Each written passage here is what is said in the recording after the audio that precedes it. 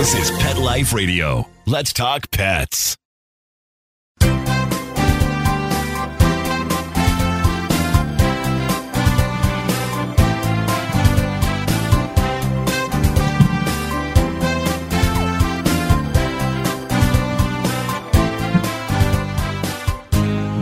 So, welcome.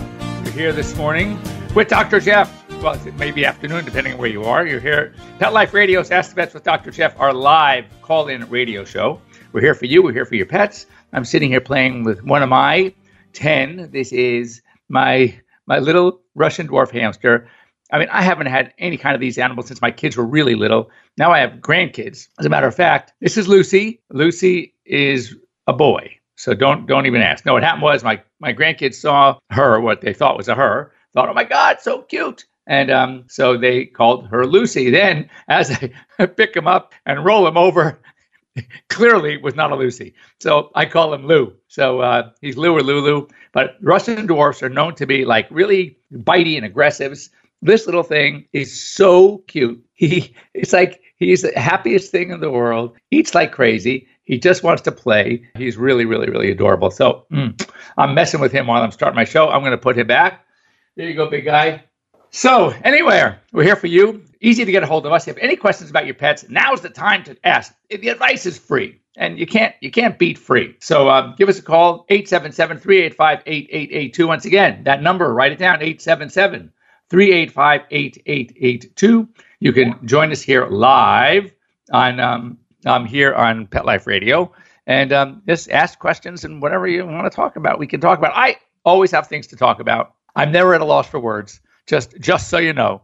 So anyway, a couple of things. First of all, perusing the news, the American Veterinary Medical Association and the American Animal Hospital Association, a couple of stories I try to share with you, just so you can kind of be aware of what's going on in the pet and animal world. So this is really, really cool. So scientists, I'm going to kind of read it to you, just a paraphrase. They mapped out 6 neural networks. Those are networks in the brain linked to specific functions. And they found that these networks are shaped differently based on what their associated traits are. For example, it could be with breeds like a hunting versus a herding versus a guard dog. These are all types of mapping systems, so they can start working backwards, and by the formation of the mapping of these neural networks, they can tell you the purpose of what this dog was for, whether it was a herding dog, is it a guard dog, is it a hunting dog? I mean, it's really fascinating. Where this could come in handy is they feel that what it could do is lead to very specific breed-specific veterinary treatments for different disorders. So now once we understand more about the brain itself and how it works, then we can actually do a better job to understand when it comes to treatment of neurologic dysfunction, what's the best thing to do. So I thought that's pretty amazing. More research on being done. We talked about this, was it last week or the week before, CBD. It's going to be in the news a lot. I'm going to share a lot of things with you as I read and learn about them. But at CSU, Colorado State University, they have been doing most of the research, mostly because the state of Colorado had legalized marijuana, CBD, with THC, etc. And anyway, so we want to talk about that what the volumes, percentages of the CBD, of the THC are in these many, many, many different types of products. So those are things we need to know. So it's still working on. They're going to look at looking into the effect it has on pets. But I think the good news is that it's going to be something that we will be learning more about, and we're going to know more about, and we'll get to the point where it can be part of a treatment regimen. My feeling is positive that it will. Depending on states, however, for example, and I mentioned this here in California, I cannot recommend it. I cannot prescribe it. I cannot sell any product with it in my hospital, which I think is a little ridiculous since the safety of CBD itself, even CBD from hemp, the safety margin is huge.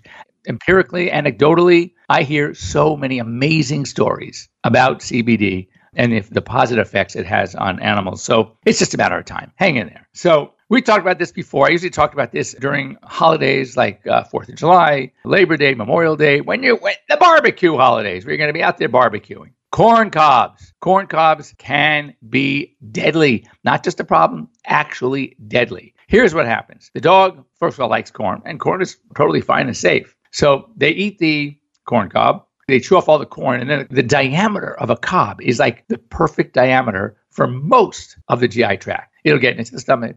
From the stomach, it'll get into the small intestine. It's going to course through the small intestine. But all of a sudden, as it approaches what we call the ileocecocolic junction, this corn cob comes to a dead stop. It just can't fit through. It's a very kind of a winding, circuitous route that has to go through that junction. If it did get through, the colon is the widest part. That would be a breeze. So what's happening is it gets plugged.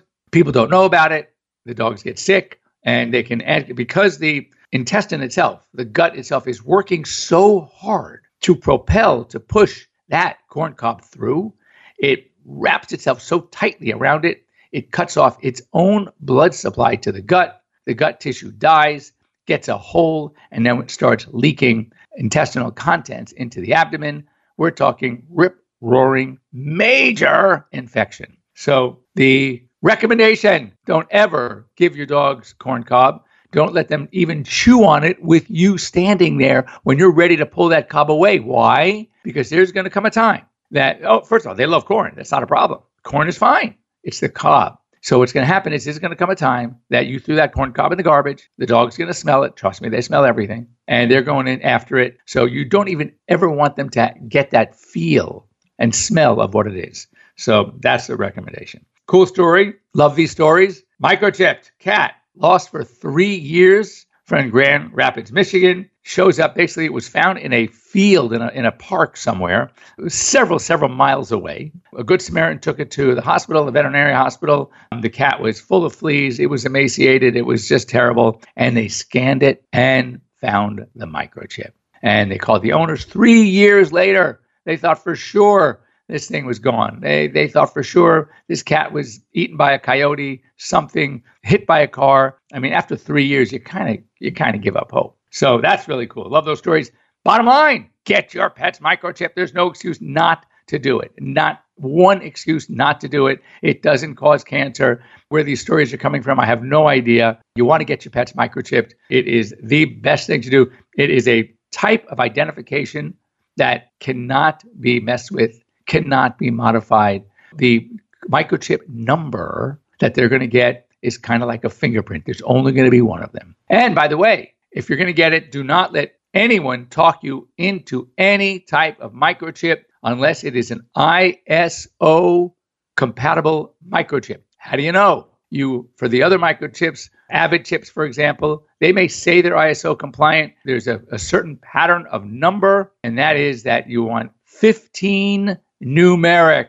Once again, there are 15 numbers. The Avid says AVID and then has 9 numbers. That's not ISO. Then you have the old Home Agains. They've changed. It's 10 digits, a mixture of letters and numbers, not ISO. You want ISO. That means the new Home Again chips, the Bayer chips, all the other chips you can do. Save This Life microchip, which is one of my favorite. That's the one I recommend. But the bottom line is it has to be ISO compliant. And you'll just look at the chip number, 15 number digits. That's ISO. But get your pet's microchip. 18 people in South Carolina subjected to and having to be treated for rabies. A little puppy was rescued, cute little thing, and at least 18 people that were identified handled this puppy. Turns out puppy had rabies. So it was picked up. It was found on I-95 going through South Carolina in Dorchester City. And anyway, if you heard about this, if you're around the area, if you saw this puppy, if you touched this puppy, you might want to talk to your doctor. This is something really cool. And, people are always wondering how, and we know, do animals feel pain? One of the things that we see is that we, in general, we think that animals feel more pain, and we know this from what we call testing nociceptors. Nociceptors are pain receptors. So let's go backwards. We never thought that animals felt the kind of pain that we feel. For example, 30 years ago, I do a spay. Dog was up and happy and running around the next day. So you figured, they had no pain. Even a neuter, no pain. Well, it turns out that once we were able to start measuring pain receptor activity, we find out that these animals do experience pain. Dentistry is a perfect example. How many times have you had your pet's major dental work done and you pick them up and it's like they're a puppy again? That's how we knew that there must have been pain, because after the treatment, they are acting amazingly great. They are so animated, so active, eating well. And as I say, I've heard it dozens and dozens of times. Doc, oh my God, it's like a puppy again. So that way we knew that there was pain. So why don't they show it? Why is it are they hiding it? Well, again, when you think of from an evolutionary standpoint, if there were a group of animals, and dogs, are pack animals, so they would travel in packs. If there was a dog that was in pain, whether it was an orthopedic pain or an internal pain or an oral pain, right, an eye pain, if they were to slow down and clearly become obviously that they were not able to keep up with the rest of the pack, they were a sitting duck when it comes to a predator. So therefore, they learned how to mask their pain, and they've done it very well. So in essence, what we need to do is understand that pain does exist. Well, here in cats, this study was done on cats, and there's this veterinarian. He's his specialty is anesthesia and analgesia, and that's it's a big new thing in veterinary medicine now. And so he's a professor, and his name was Paulo Stigall, and he presented what he refers to as the feline grimace scale. And it's actually interesting. So it's basically, he presented at the American Vet Med Association conference. It rates a cat's pain based on ear, whisker, head position, orbital tightening. It's around like an expression of like it's squinting around the eyes, and muzzle tension. And he can generate a score of 1 to 10, 10 obviously being a lot of pain. So it's got to be something, if you see any of these things, you look at ears, do the ears go back? Whiskers, head position, orbital tightening, and muzzle tension. These are things that can contribute to pain recognition in cats. So if you have cats and you're wondering when you're squeezing on their tail, what are they acting? What are they doing? If you have any of those things, obviously they're feeling pain. Of course, when they turn around and try to bite you, you know they were feeling pain. Anyway, we have a mail. So let me read this real quick. It was sent to me. All right. Our dog, this is coming from John from Holland, New York. Our dog, it's a Cocker Spaniel, loves ice cubes. Is there anything I can add to make them flavored and safe? Also, we just lost our Shih Tzu, 15 years old, passed away at home. Oh, very sad to hear that, John. 15, by the way, at a good age. You obviously gave your little Shih Tzu a fantastic life. Listen to our podcast. So, has a son trying to get into vet school? John, yes, reach out to me. So anyway, he says, I'm glad you shared you get your first try. I didn't get it my second or third either. It took me 4. So, I'll tell you, and it was 100% worth it. I wouldn't have changed a thing. It's interesting that, and I tell the story that, yes, I applied 4 times this is back when, a long time ago. I started applying to vet school in 1976, 77. I finally got in 80. So back then, if you were coming from a state that had a veterinary school, we had Davis in California, you can only apply to that state. Now you can apply to 20 vet schools if you want. There were only 24, by the way, at that time. Now there are 30. And so it was really, really, really tough. Davis is #1 vet school in the nation, #1 in the world. So during that time, I didn't sit on my behind. I worked and I worked and I worked. And I was a head technician at an animal hospital. I worked with an equine veterinarian. I was a technician there at an equine vet hospital. By the time I got to vet school, it was literally a breeze. I could say in some ways I knew more, maybe not knew more, had more hands-on experience than a lot of the residents. Why? Because what did the residents do? They were really smart. I wasn't. So they got into vet school right away from college. They graduate vet school, right? They go straight into their internship. From their internship, they go straight into a residency. Where were they getting their hands-on experience? I had over 3,000 hours of hands-on experience when I got to school. Therefore, clinics for me were a breeze. I absolutely loved it. So John, don't worry, and tell your son not to worry, that as long as he works and gets experience, that he'll be fine. Anyway, ice cubes. What can you add flavor? Yes, you can. You can buy things like chicken broth, beef broth, and there's a little salt, but mix it in with the water. It's fine. And put those in the ice cube tray and let them turn into ice cubes. If you have an automatic ice cube maker, I would not recommend pouring broth into the water system. However, make your own, get the good old-fashioned plastic, whatever, ice cube trays, and make your own ice cubes with the broth, and that would be a great thing. If he likes them now, he'll love them. If there's some chicken or beef flavor, things like that. So, interestingly, a lot of dogs do like munching on ice cubes. And one of the things I say that when you have a dog that is just getting through a gastrointestinal problem, like a vomiting episode, that stomach is like twisted in knots. So what happens is that when it's like that, anything that goes into that stomach and stretches the stomach wall, even something as benign as water, can induce vomiting again. So my recommendation often is, instead of filling up a bowl of water where they can sit and lap the whole thing up all at once, why don't you put a couple of ice cubes in an empty water bowl? That way, as the ice melts, he can go up to the water bowl, drink the melted ice, but it's only parts of the time. So basically, it's almost like you standing there with a pitcher of water and very slowly pouring a little bit in, 15 minutes, a little more, then a little more, a little more. It is sort of regulating how quickly that dog can drink water. So ice cubes are a really good thing. And yes, one of my labs loves chewing on ice cubes, especially when it's hot. So that would be my recommendation. Best of luck, John, to your son. If he has any questions, by the way, have him reach out to me at drjeff@petliferadio.com, and I'd be happy to give him some advice. If he's from New York, probably will apply to Cornell. But I tell you, there are a lot of options now of schools that are totally accredited by the American Veterinary Medical Association.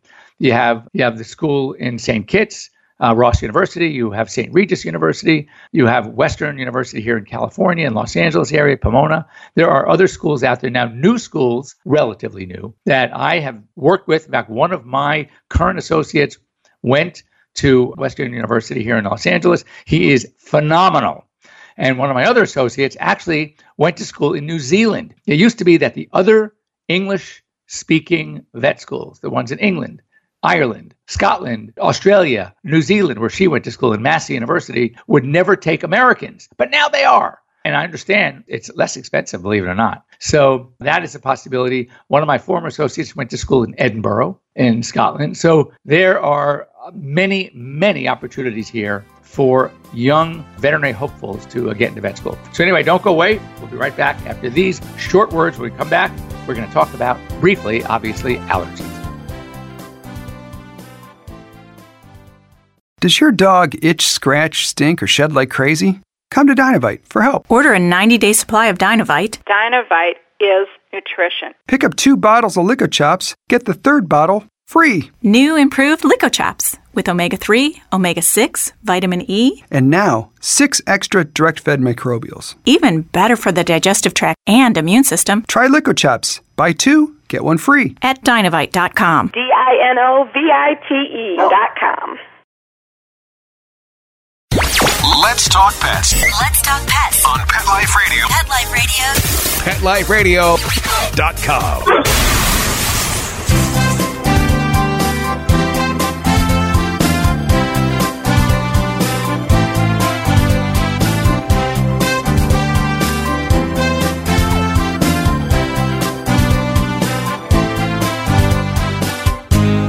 And welcome back. You're here live with Dr. Jeff Werber here on Pet Life Radio's Ask the Vet with Dr. Jeff. And before the break, a little tease about allergies. And, it's still one of the number one reasons we're going to see pets in a hospital.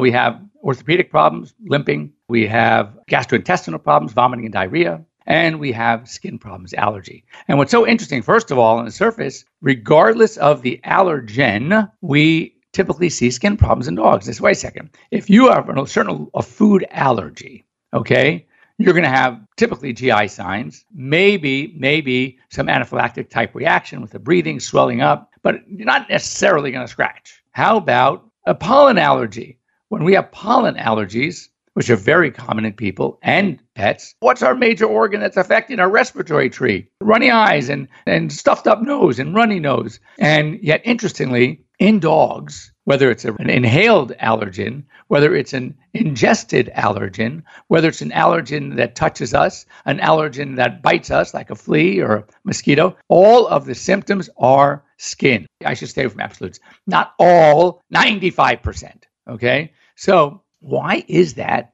And how do we know what to do? First of all, some basics. Dogs are very pollen allergic. Most of the allergies that we're going to see in animals and dogs especially are going to be pollen, we call atopy, inhaled allergies. So the first thing that should surprise you is that all of the hoopla about allergic foods and grain-free and gluten this and that, maybe 15% of allergies in dogs are food-related. And of the 15%, there are typically 4 main culprits: beef, poultry, which is chicken and turkey, and corn and wheat. So to say I ought to keep my pet away from grain is silly. Why? First of all, grains are a good source of protein. They kind of like them. It's a good filler, not very fattening. And there's no reason why you should avoid it because they kind of like them. And usually when we make a pet food, we're looking at a source of protein and a source of carb, grain. And grain's a good source of carbs.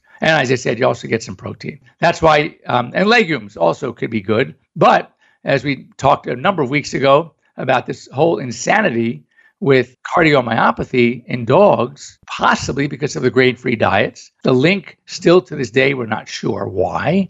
At first, it was thought that maybe legumes don't have enough cysteine and methionine, which are the building blocks for the dog to make taurine. And taurine is the amino acid necessary to help prevent cardiomyopathy. So then they tested and said, wait a second, there's plenty of cysteine and methionine in there, so it can't be that. Maybe there's something else in there that blocks that reaction. Maybe it's a different type of cysteine and methionine. Who knows? We don't know yet, but don't think because you want to be grain-free that your dog has to be grain-free. And anyway, the allergies that we would see are usually skin-related. So in dogs, before we're going to get into some specific diagnostics next week and treatments, we're going to go ahead and just talk about first some of the to recognize allergies. First of all, dogs' bodies are like a map for us. Kind of like that brain thing I talked about earlier when it comes to allergies. Based on the location, and again, of course, there's going to be crossover, and of course, there's going to be overlap, and of course, a dog who's allergic to one thing is probably going to be allergic to other things as well. But